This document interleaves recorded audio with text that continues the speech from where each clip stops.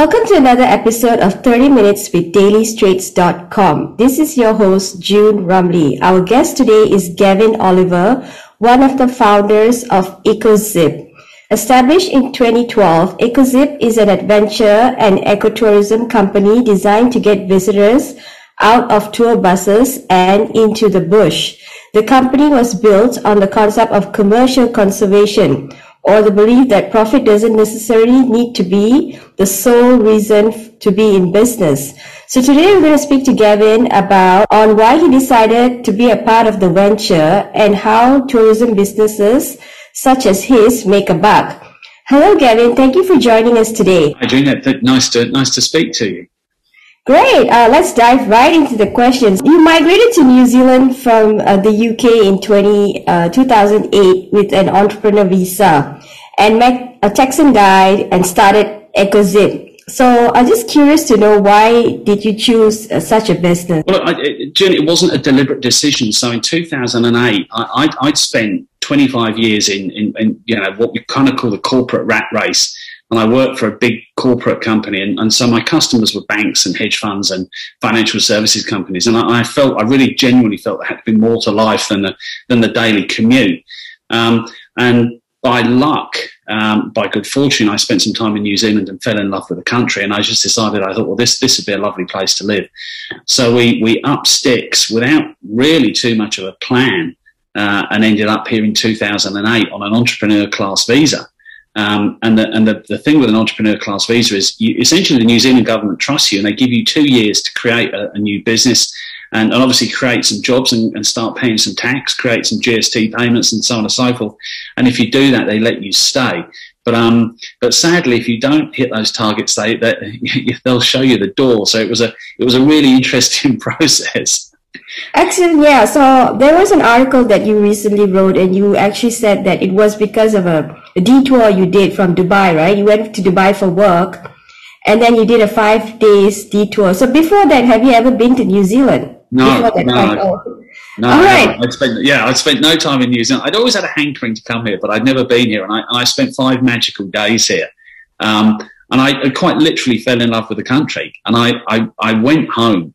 And it's a great story. But on the first day that I was commuting into central London, and I travelled through New Zealand, and I'd seen some of the fantastic countryside, and I'd had this experience standing on this transalpine train, crossing these braided rivers and looking at people fly fishing, and it was idyllic. It was summer, and it was warm and peaceful. And anyway, so I go back to London, and the underground is packed full of people. And on my first day back, I was stuck in some guy's armpit. The guy was holding onto the leather strap, and I was stuck in the guy's armpit. And above the door, there was an advert for Tourism New Zealand, and it said, "Wouldn't you rather be here?" And I thought, yeah, hell yes. So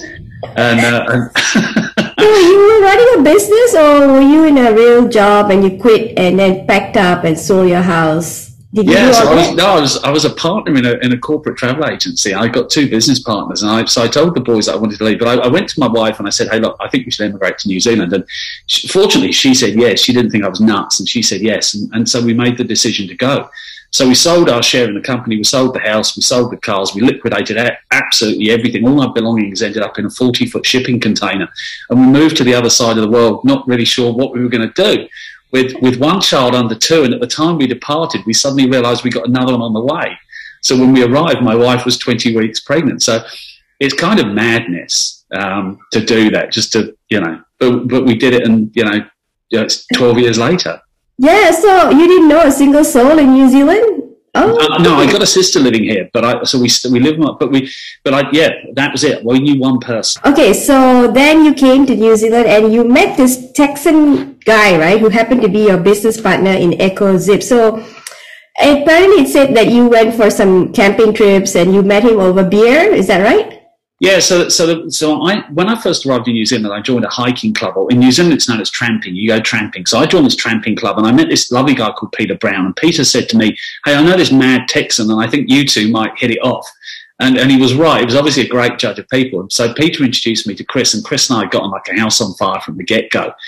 And we were, because he's from Texas and I was from the UK, and we were the motivational kind of the inspiration was the same. So here's this beautiful part of the country that the fringes of Auckland are beautiful. Yet so many visitors came here and they would jump on buses and they'd go off to Rotorua, or they'd jump on planes and they'd fly to South Island. And we thought, hang on a minute, what could we do that would get people out exploring, the region? And that was really where it started. So and the inspiration was, we said, what could we do that would get people off tour buses and into the bush, into the native forest?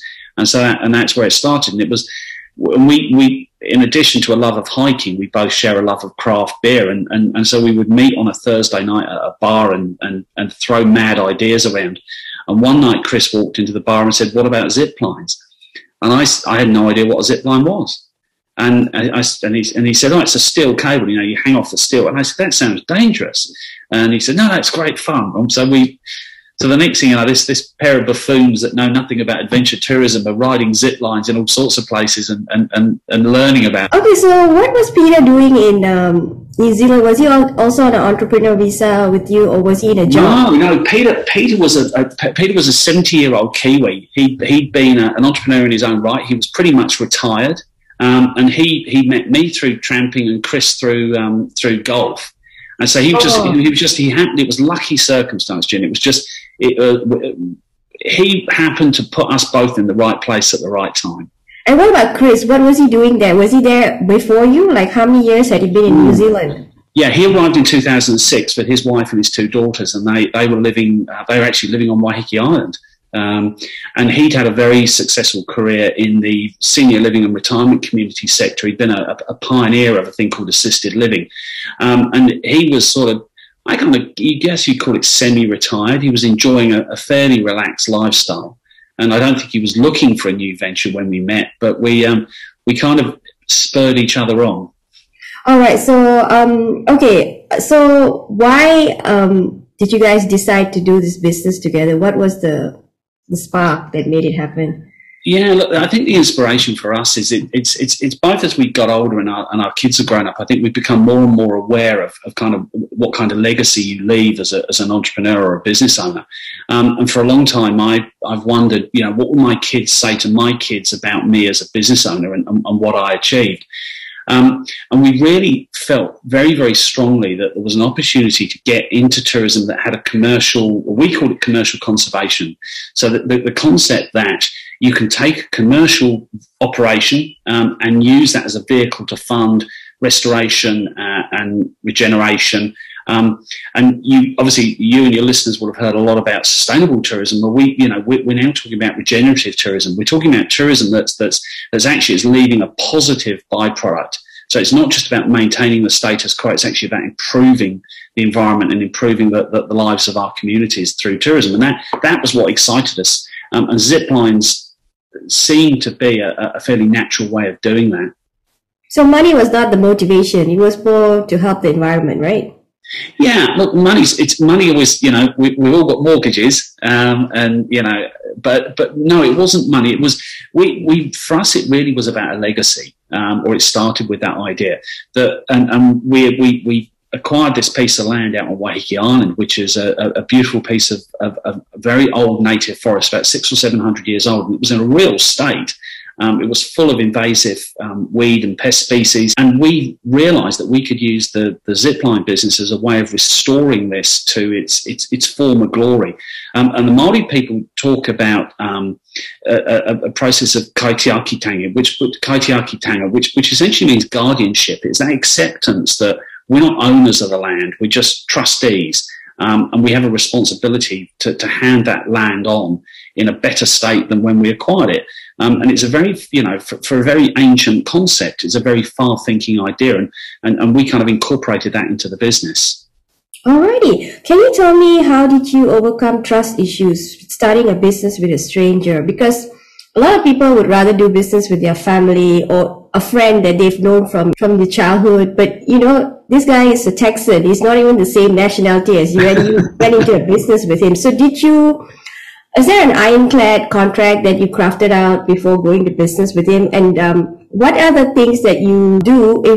Did you ever think that if it goes south, what would some of the methods, the kind of things that you might take to mitigate the situation? I think part of it, so there's two phases to that process, Jim. The first phase is the leap of trust, which is, to say, I'm going to get into business for someone that I don't really know, and particularly to get into an industry that I don't know, because I've got no background in adventure, I've got no background in tourism, and nor had Chris. So to take a chance on each other requires a leap of faith. There's some legal recourse that you've got, because obviously when you form a limited company here, you have articles and shareholders agreements, and there are things that bind your behaviour towards one another and bind your behaviour within the company.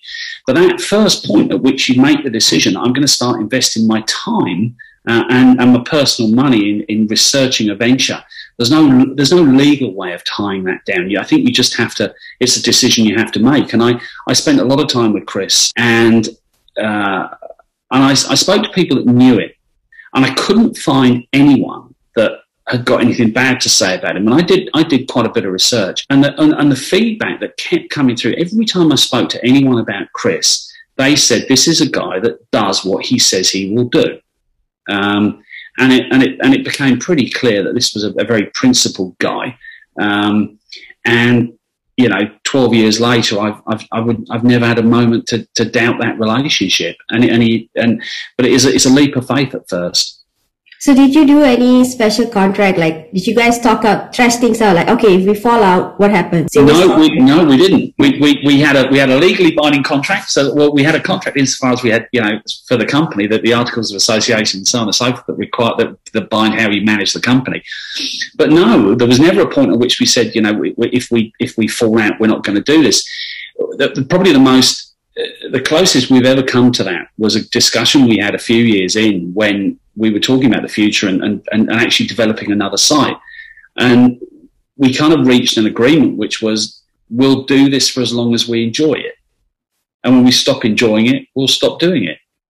Oh. And it's kind of and that was a handshake agreement. So there's no piece of paper. That's really lucky. You're lucky. So it took your business 4 years to reach commercial success instead of the 2, right?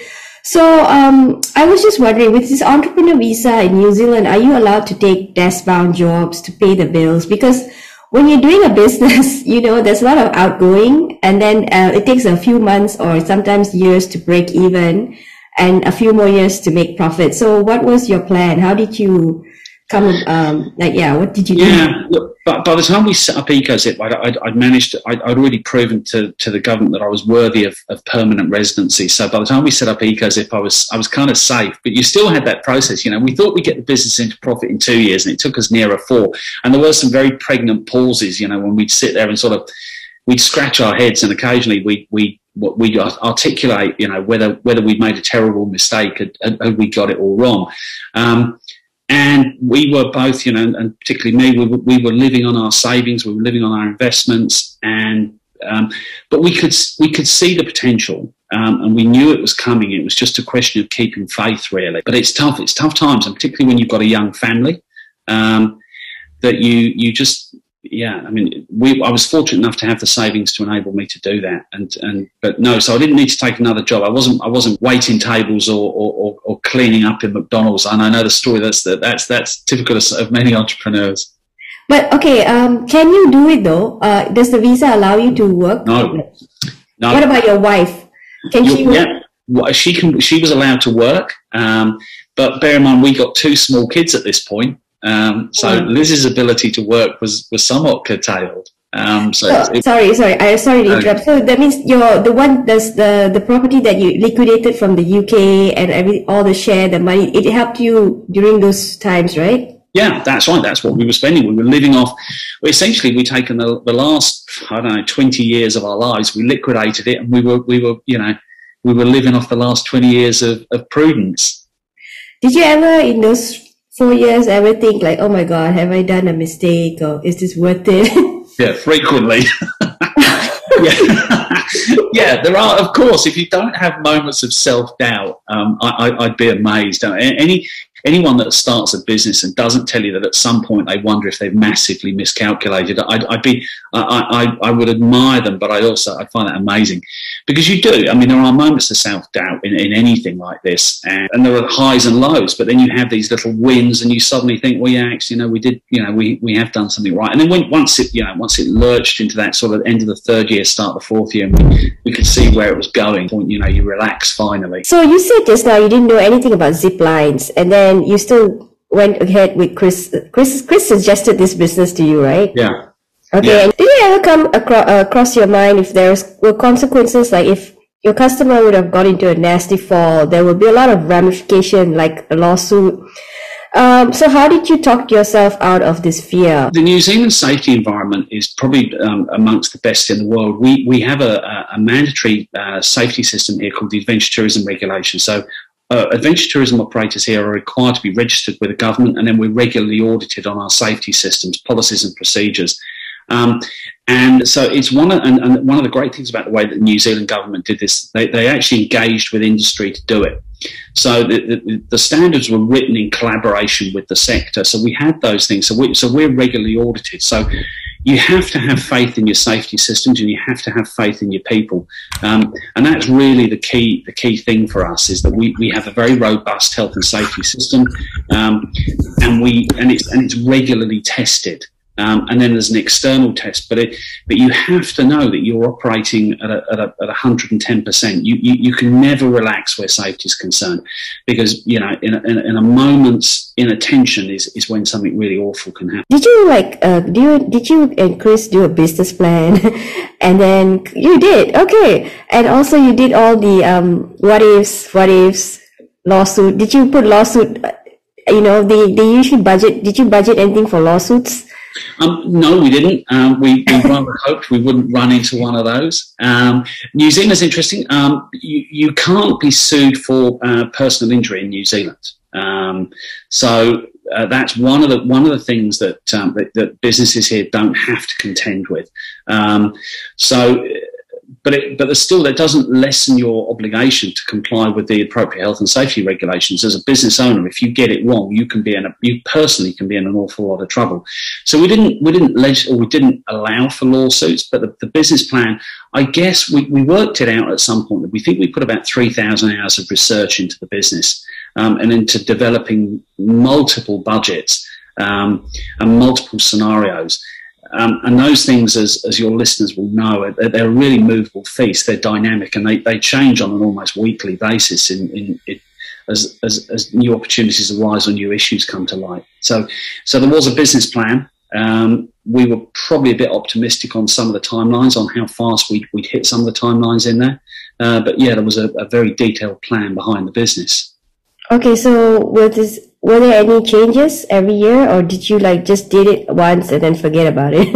No, it's a dynamic thing. A business plan always needs to be a dynamic thing, and it's something that changes constantly. And so there were milestones that we set for ourselves that we didn't achieve, and we then went back and reviewed those milestones, and we were really honest with ourselves about what we needed to do in order to make those, to get to those points that we needed to get to. Awesome. How much did you and Chris invest cash-wise? Well, let's just say it was a fairly significant investment. The build and the land and so on and so forth is valued over $5 million, 5 million New Zealand dollars. So it was a fairly significant investment. Okay, so it's 50-50, you and Chris? Yep, we're 50-50 partners in the business today. And it's a hybrid structure, and I won't bore you or your listeners with how the structure works, but yeah. So, and we jokingly say that Chris is the brains and I'm the talent. So, I just want to take you back a bit. You didn't look at other businesses which had a cheaper entry point? We did look at acquisitions. We had a fairly broad look at the market, but at that point, so back in 2010, when we first started thinking about this, there was only one commercial zip line in New Zealand. And the research that we'd done, and I mentioned that we'd done about 3,000 hours, the research that we'd done suggested that there was a very ripe market here. There was a great opportunity, and it really fitted perfectly with our aspirations around commercial conservation.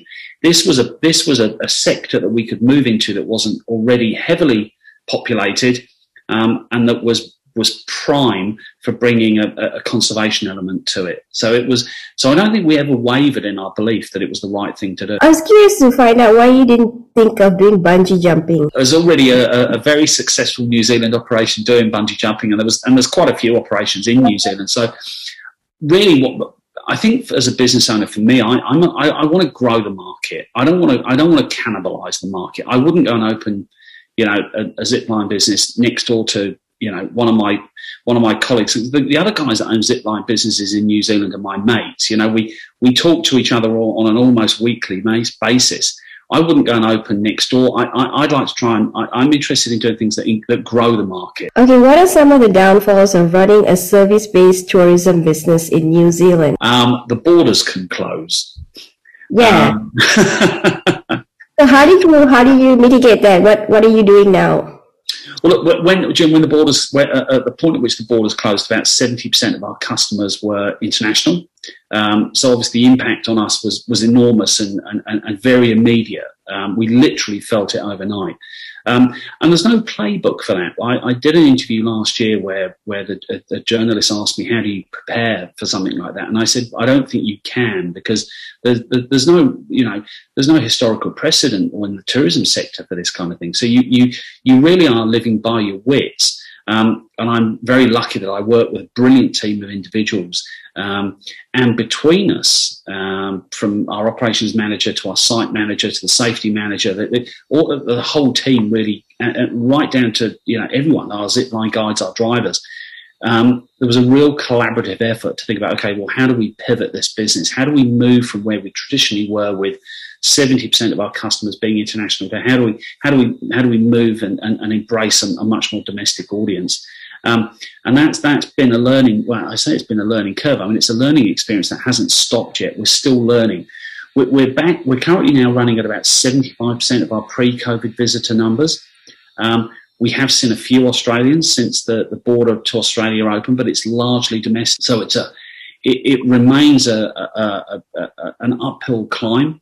But we've learned a lot about the business over the last 12 months. So I arrived in New Zealand in the teeth of the GFC in 2008. So that was very much on my mind. And Chris has a background in finance, so he and I were both acutely aware of that.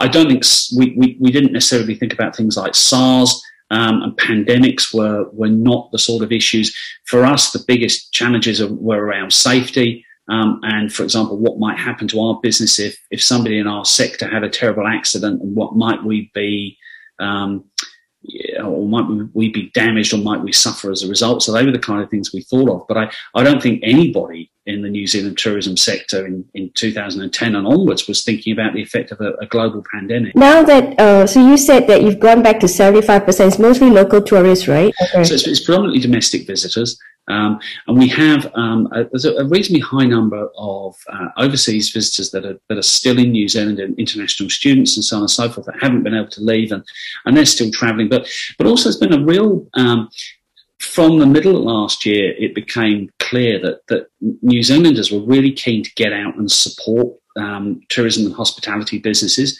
There was a palpable, almost a sort of sense of camaraderie when people got out and they supported, and they are continuing to support tourism business, hospo businesses, and the kind of businesses that have been affected by COVID-19. And for us as a business, it was about how do we change our offering and appeal even more to those domestic customers. Basically, right, after 4 years, you broke even, and now you're this making money. Okay, I just wanted to find out, right? Do you plan for the future? This kind of your business, right? Do you plan ahead to like pain points like now, like COVID, right?